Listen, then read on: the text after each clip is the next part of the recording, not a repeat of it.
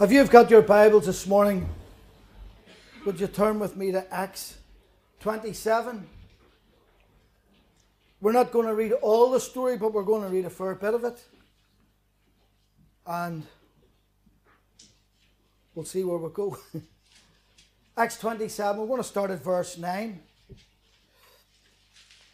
Where am I?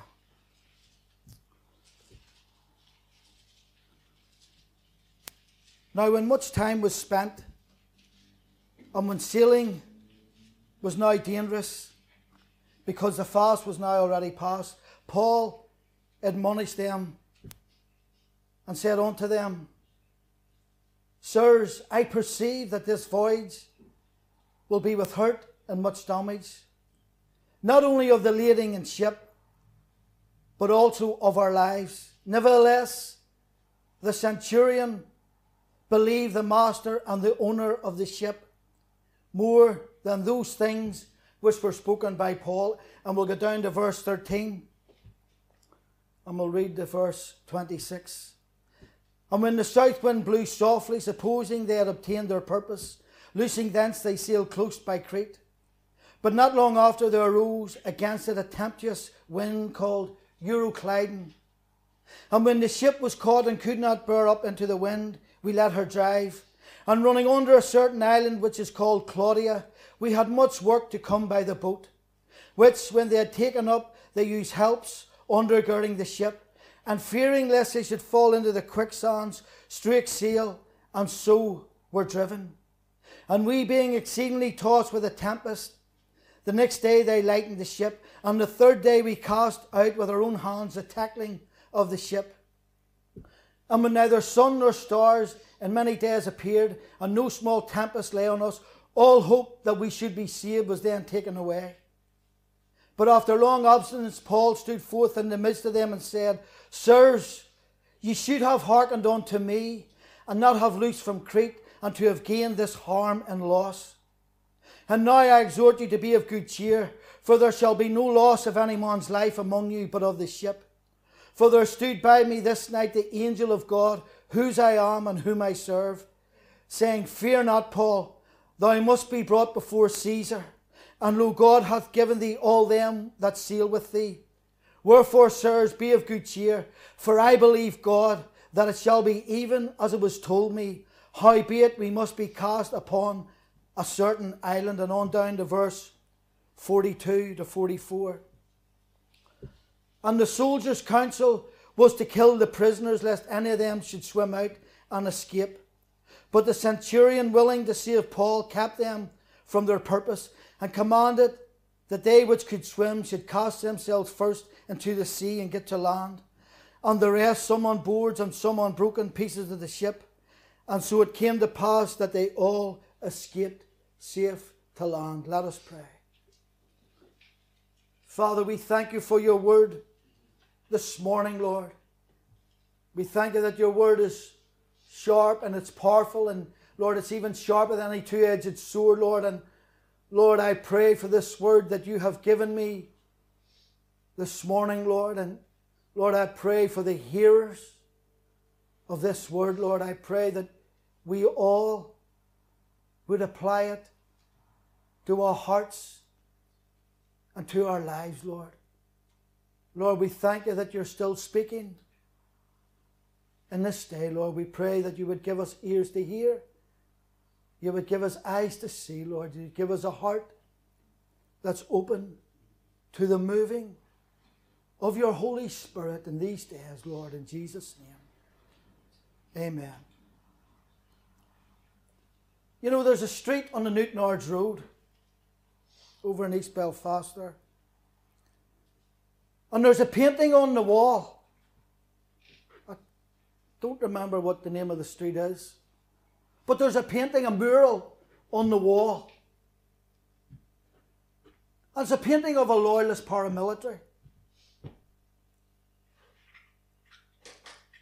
And he's dressed all in black in his uniform, or whatever you want to call it. And he's got a gun in one hand. And he's got a hand grenade in the other.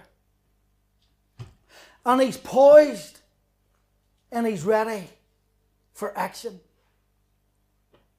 And underneath it, it says this: prepared for peace, but ready for war.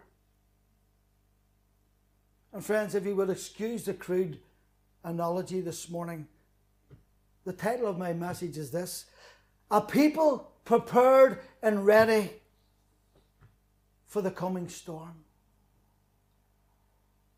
You do realize there's a storm coming, don't you? Surely you've heard and read about this warning of this coming storm. It's been advertised in every type of media outlet and other sources for the last weeks and months and years. It has been sounded out probably across every town and city and country right across the world. Timothy's been warning about this storm for over a year now, and men of God, men that we respect, have been forewarning about what is ahead. Friends, a storm is coming. It's already made land in various parts of the world and caused severe trouble and hardship and heartache. But friends, I believe, this is my own personal belief, but I believe that it's about to make land in our part of the world very, very soon. At the minute, we can hear the rumblings of it. And some have even experienced a touch of the magnitude and force that it's going to bring. Some have tried to dismiss it and said it'll blow itself out, just like the centurion, just like the owner of the ship on our reading. But friends, I'm not so sure about that. This storm has been gathering for a long, long time. The course has already been set, and I don't think it's going to be easily shifted, or even if it can be. You know, the storm in our reading this morning was called Euroclydon. In the Greek, it's called a typhonic wind. It seems to have been a rare type of storm, an unusual type of storm.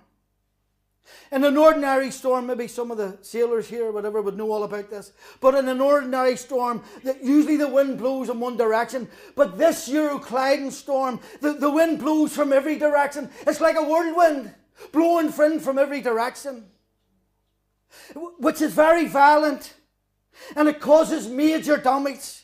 It can last for days and even weeks. It's called the chief plague. The chief plague of sailors, breaking their sails and eventually destroying their vessels. Friends, the storm that I'm talking about will devastate most of the world, if not all of it. Its effects could have lasting changes or eternal changes for all of mankind. The origin of this storm has not come from the atmospheres away out over the oceans, because that's where a storm is generated, over the seas, over the oceans. But they say this storm has come from the depths and darkness of earth. But you know, friends, the strange thing about this storm is that it's targeting only a certain type of people. That's unusual. That's unusual. But then it's going to be an unusual type of storm. For you see, friend, this storm is not going to be a storm of the elements, of the wind, of the rain, of the snow and of fire, no. But this storm is going to be a spiritual storm.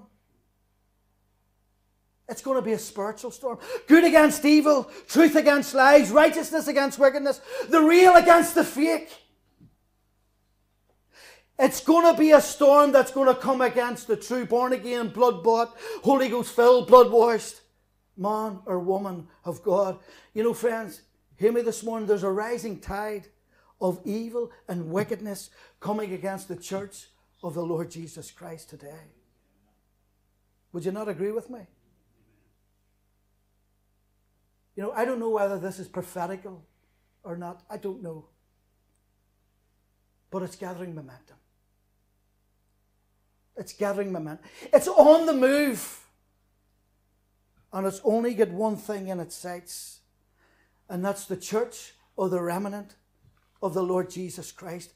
The storm in our reading had only one thing in its sights, and that was Paul the Apostle. But this storm we are facing, well, friends, we all know where it's coming from. It's coming from the devil himself. He knows his time is short. He knows the Lord is about to return. He knows the scriptures. He knows the times and the seasons. That's why he's given it one last throw of the dice, to try and to destroy as many believers as he possibly can. He's not worried about the non-believer. Hear me this morning, friend. He's not worried about the non-believer. He's not worried about the unsaved. He's got them in his back pocket. He's got them held captive. They're in bondage.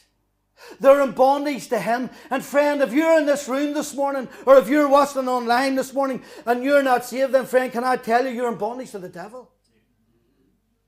You're in bondage to the devil. You're being held captive. You're a part of a kingdom whose ruler is Satan himself.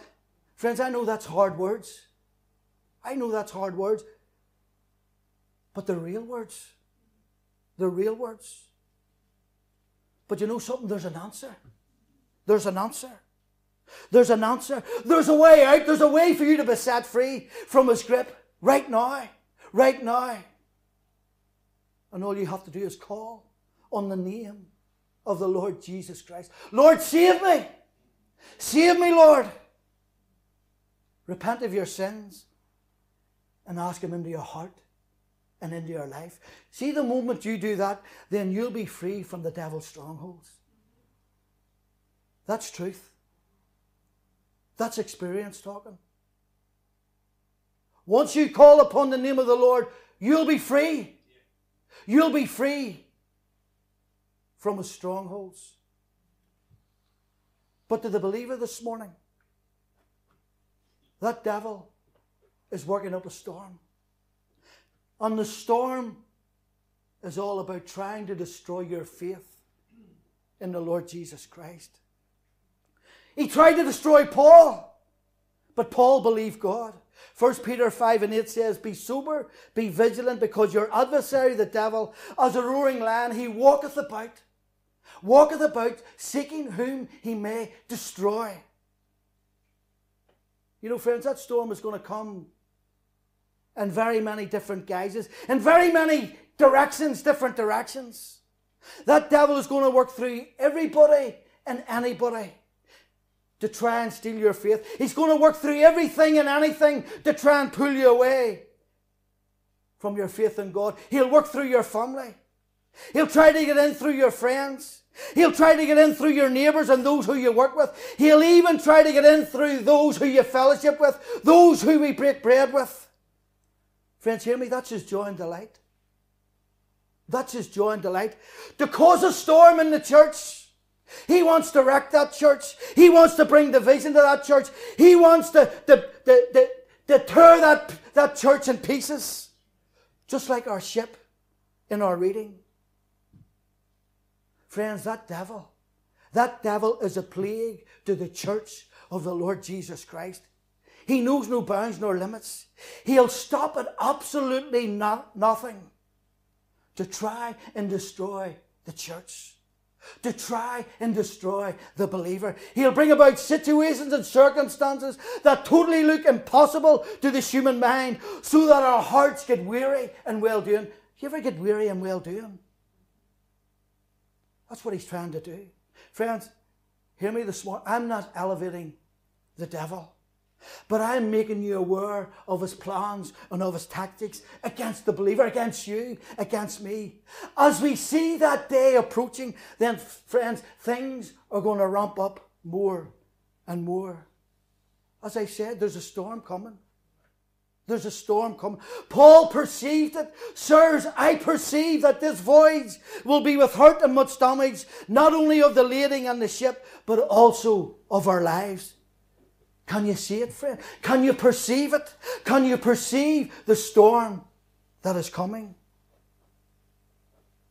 And as I've said, that storm is going to be levelled against the true born-again man or woman of Christ. You know, I don't know whether any of you have noticed or not, but I'm sure most of you have.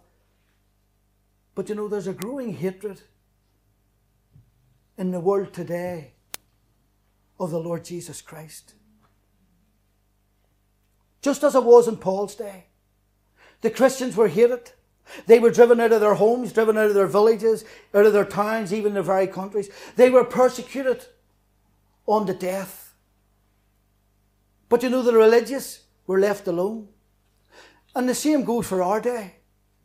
Those nominal churches, those nominal Christians, those who are just religious, who just go to church the odd time, throw a few quid into the offering basket and think that they've done God a good turn. Friends, the world and the devil aren't worried about them. But friends, those of us who love the Lord Jesus Christ, desire his ways, and are obedient to his word, then surely you've noticed an ever-growing hatred towards us. You know, I read an article the other day, and it says that of 2019, Christians are the most persecuted people in all of the world. And if you don't mind, I want to give you a few facts and figures. And this is from the CEO of Open Doors Ministry. And it says in 2019, more than 9,000 churches and Christian buildings were attacked in 51 countries. 5,500 of those attacks took place in China. This number represents more than 1,000% increase from 2018. In 2019, 2,983 Christians were killed for their faith. 8,537 Christians were raped or sexually harassed for their faith. 1,052 Christians were abducted for faith-related reasons. 3,711 Christians were unjustly arrested or imprisoned. And 3,315 Christian homes were attacked, burnt or destroyed in 2019. You know, friends, every day, somewhere in this world, 8 Christians are killed for their faith. 23 Christians are raped or sexually harassed. 25 churches are targeted and attacked. And 10 Christians are unjustly arrested or imprisoned for their faith. Friends, that's every day. Every single day. You know, one of the biggest, one of the biggest threats is against our young. This generation. You know, I believe there's a spirit of Herod sweeping across the nations aimed at taking out the young and the innocent. You know, a study was completed by the American Worldview Inventory 2021, this year, 2021, and this is what it found. It said between 1927 and 1984, nearly half of Americans accepted Jesus Christ as Saviour, believed in a real Jesus, believed in heaven, believed in hell, and believed that Jesus was the only way. From 1984 until now, 2021, the generation in which we live in, it says 43% stated that they don't care and don't believe God exists. They embrace horoscopes and karma as a guide to life. Those under the age of 55 are more likely to distrust the Bible. Researchers warn that the beliefs and behaviours of the young generation coming up threaten to reshape the nation's parameters beyond recognition. In fact, they are in some way trying to create a world, hear this friends, they are in some way trying to create a world without God, without the Bible, and without churches. Wow, friends. That's big stuff. Folks, this is our generation. This is our sons and our daughters coming behind. There's a hatred. There's a hatred growing. Can you not feel it? Can you not sense it? Can you not sense it even in your workplace? Can you not sense it when you're out in the streets? Friends, it's very real and it's very palpable. You know, Paul experienced this on his missionary journeys. That's why he was on the ship. He was going to Rome to be tried before Caesar for his faith. For his faith. Friends, the hatred then is as real today. I don't think I'm exaggerating this. Do you? We see it and hear it in every area and strata of society today. Sure, it's on our media day in and day out. I mean, we have news reporters. I don't know why anybody heard this, but I did. We have news reporters mocking one of the leaders of our country because what? Because he believes in a young earth, because he speaks out against abortion, because he speaks out against the homosexuality. We've got the government trying to bring in laws to try and control us, you and me, the Christians, as to what we can say and what we can't say, and even in what we pray and what we preach. Friends, that's us. We've got the police arresting an, I don't know why any of you saw this, arresting an elderly man for what? For what? Preaching on the streets. Reading the Bible. What was he reading? He was reading from Genesis. He was reading out of the book of Genesis about God making man and woman in his own image, and what? Somebody got offended at it. Some got the peelers, got the police. The police came. Did you see it? Pulled him off the step ladders. Elderly man. Pulled him off the step ladders. Put his hands behind his back. I've been arrested. I know what it's like. Put the handcuffs on and trailed them down in the police car and away in the station and questioned them for hours. That's now. Friends, that's now. You know, I heard about a school, this was just last week. I heard about a school who have been taking Bibles for the last 20, 30 years and handing them out to the children at the end of term. But this year they refused. Why? Because they don't want to start a controversy. The Word of God refused it because they don't want to start a controversy. Friends, hear me, the storm clouds are gathering. The storm clouds are gathering. The hatred is becoming more intense. The pressure for the people of God is on for the people of God. And that pressure will intensify as we see that day approaching. Now, friends, I'm not bringing you a doom and gloom message this morning. Believe me, I'm not. I'm going somewhere with this. But there are very real circumstances and very real facts. Folks, we have not passed this way before, have we? We have not passed this way before. To the older generation here this morning, when you and I look back over the last 20, 30, 40 years, we have witnessed things unimaginable. By our forefathers, our grandparents, things that you thought you would never see on our streets, things that you thought you would never see on our TV screens, things that you thought the government would never do or bring in. Friends, there's a storm brewing. There's a storm brewing and it's heading our way. Paul knew that there was a storm coming, and what did he do? What did he do? He went and he sought the face of God. He went and he prepared himself for what he was going to face. And friends, here's the crux of it this morning. Here's my point this morning. Here is where I'm going this morning. Are we ready? Are we prepared? Are we alert? Because believe me, friends, that storm's going to blow. That storm's going to blow. That enemy's going to come knocking on your door. If you're washed in the blood and if you claim Jesus as Lord and Saviour, friends, that enemy's going to come. That wind is going to blow. But listen, friends. But listen. As we look over the portals of history, we read where time and time again the enemy came, and time after time he rose up against the people of God. But what happened? What happened? God was preparing men and women to rise up and to fight. Not a physical fight. Not a physical fight, but a spiritual fight. For you see, for every Pharaoh, there must be a Moses. For every Goliath, there must be a David. For every Nebuchadnezzar, there must be a Daniel. For every Jezebel, there must be an Elijah. For every Caesar, there must be a Paul. And friends, for every Herod, there must be a Christ. There must be a Christ. Friends, someone's got to stand. And having done all to stand. Surely, friends, it's time for someone to rise up and to shake off whatever hell has placed on them and take this battle to the gate, friends. It's time. Friends, the storm is gathering. The hatred is rising. But are we ready and prepared to meet it? Are we ready as a people to take on those giants?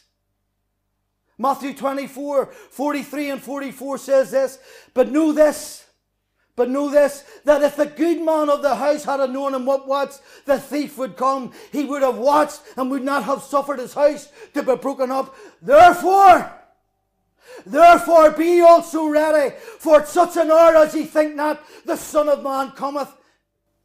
You know, friends, the story is told. The story is told of Dwight D. Eisenhower, who was once the President of the United States. And one weekend, he went to visit a family in Denver. His wife was from there. He went to the church that Sunday morning, and then after church he set off on a special errand. He had been told about a young boy by the name of Paul Hanley Jr., who was dying of cancer. So imagine the scene as President Eisenhower pulls up in his limousine and arrives unannounced on a Sunday afternoon at the modest little home of the Hanleys. When Paul Hanley Sr. answered the knock at the door, imagine his surprise at finding the President and Mrs. Eisenhower standing at the door. He had not shaved that morning, didn't comb his hair. He was wearing a pair of old faded jeans and a dirty old t-shirt. Eisenhower, pretending to ignore his appearance, said kindly, "I heard that little Paul is sick. I stopped by to see him. Is it all right if I come in? I have a little something for him." The whole visit took only 20 minutes. But in that time, a large crowd had gathered outside the home. When Eisenhower was gone, the neighborhood was talking about how exciting it was to have the President of the United States drop by. Everyone, that is, except Paul Hanley Sr. All he could say was, think of it. Think of it. Think of it. The President of the United States, and here I am without my hair combed, unshaven, wearing a dirty old t-shirt and wearing a pair of old faded jeans. Friends, hear me this morning. If you don't think the President is coming, then you won't get ready. And if you don't think the Lord Jesus Christ is about to return, then you also won't get ready. Friends, we need to be ready. We need to be ready, not only for the Lord's return, but ready for a storm of hatred, a storm of abuse, and a storm of persecution that's coming our way. You know, the world may see this as a physical storm, but for us as believers, it's a spiritual storm. It's a spiritual storm. Ephesians 6:12 says, "For we wrestle not against flesh and blood, but against principalities, against powers, against the rulers of the darkness of this world, against spiritual wickedness in high places." Friends, I'm not talking about t-shirts and jeans. I'm not talking about a shirt and a tie. It makes no difference to me what you wear to church or how you come to church. That's not the point. But friends, I'm talking about our hearts. I'm talking about our minds. I'm talking about our attitudes. I'm talking about our actions. I'm talking about our characters. I'm talking about who we are as a people of God and what kind of people we ought to be. Because I tell you, see that world out there? See that world out there? They're going to look and see if we really are the people of God that we sing and preach and pray about when the storm comes. When the storm comes, they're going to look and see if we are any different from them. You know, friends, that storm came into my life 3 years ago. A lot of you know about it. Diagnosed with a mass cancerous tumour. That storm came into my life. Friends, I'll be honest with you, it knocked me for six. It knocked us for six, didn't it? Being told in a wee cubicle in A&E, "Mr. Nixon, you have a mass cancerous tumour." Healthy all my life. Knocked me for six. I'll tell you, there was a lot of tears.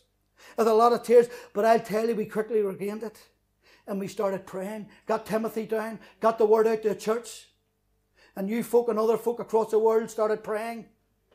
There in that wee A&E. A few hours later, they took me up to a ward up in the Ulster Hospital, the new part of the hospital. Ward all to myself. Big window across, I don't know, these new wards, big windows on it. You can see in and everybody can see in and you can see out. There was 14, 15, 16 of us. I don't know how many of us there was. Trevor, Sandra in that wee ward. And we started to pray. We started to pray. Timothy read the scripture, and I tell you, that wee ward was not quiet. That wee ward was not. All the nurses and doctors walking by and the patients walking by were looking in to see what was going on. They were seeing what was going on. Friends, I tell you, we're a peculiar people. We're a peculiar people. We're of a different nature. We're of a different world. We're part of a kingdom whose king is the Lord. We're children of the King of Kings and the Lord of Lords. Friends, this kingdom is a supernatural kingdom. We have His blood flowing through our veins. And you know, as Christ was on this earth, so should we be. So should we be. He raised the dead. He healed the sick. He opened the blinded eyes. He unstopped deaf ears. He healed the lame man. He set free the devils and demons. He set the captives free. Friends, He did all this and even more. And then He said this, greater things will you do. Greater things will I do. Greater things will you do than this. Friends, hear me this morning. Hear me this morning. We're not identified with the world, but we're identified with Christ. Our identity is in Christ. Paul was identified with Him, and look at the works that he done. Friends, it's who we are.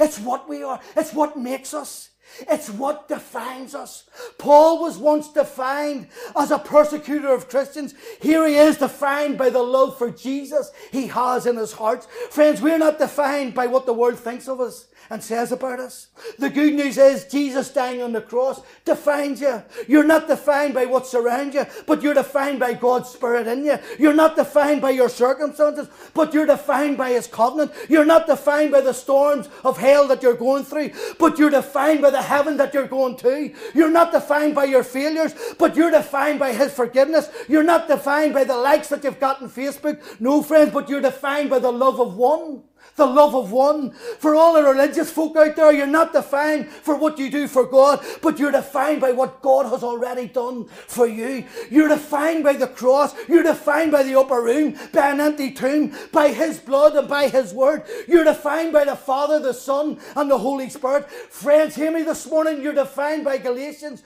2:20. For I am crucified with Christ. Nevertheless I live, yet not I, but Christ liveth in me. And the life which I now live in the flesh I live by the Son of God who loved me and gave Himself for me. Friend, Christ lives in you. Hear me this morning. Christ lives in you. That's who you are. The devil's a liar, and you need to tell him that you're a liar, devil. You're a liar, devil. You are the child of God. You're the righteousness of God. You're the head and not the tail. You're the temple of the Holy Ghost. Friends, we are to be a people ready and prepared for the storms, but also ready and prepared for heaven. For heaven. And how do we prepare? How do we make ourselves ready? How do we prepare? Well, friends, it's very simple. It's very simple. Romans 13:14 gives us the answer.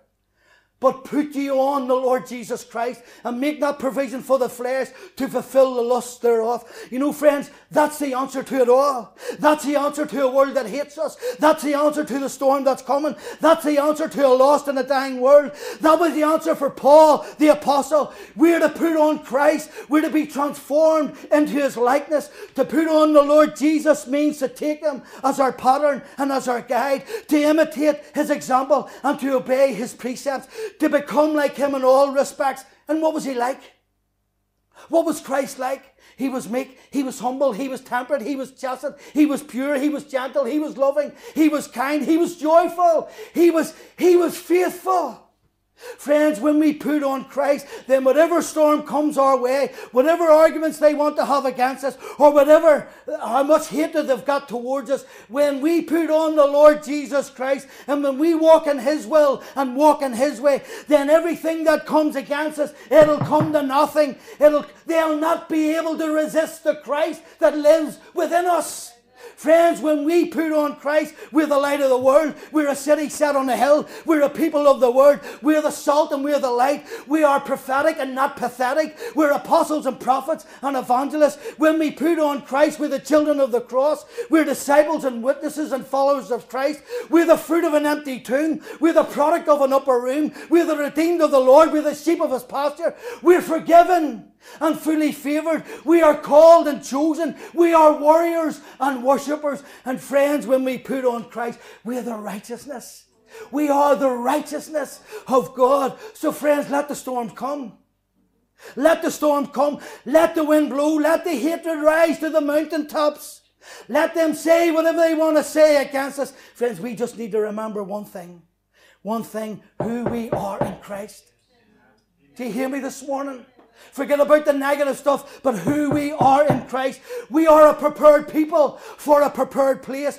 Paul was prepared, and 276 souls were saved in that ship. They made it safely to shore. And friends, who knows what the Lord can do when the people of God get themselves ready and prepared for the storm that's heading their way. I'll tell you, friends, I'll tell you, we'll see the impossible happen. We'll see miracles being done. We'll see the sick being raised from their sick beds. We'll see our families saved. We'll see a generation won, and we'll see a nation turning back to God again. Ready and prepared. You know, as I come to a close, one last scripture. Isaiah 54 and 17 says this: no weapon that is formed against you shall prosper, and every tongue that shall rise against thee in judgment thou shalt condemn. For this is the heritage of the servants of the Lord, and their righteousness is of me, saith the Lord. Amen. Let's stand this morning.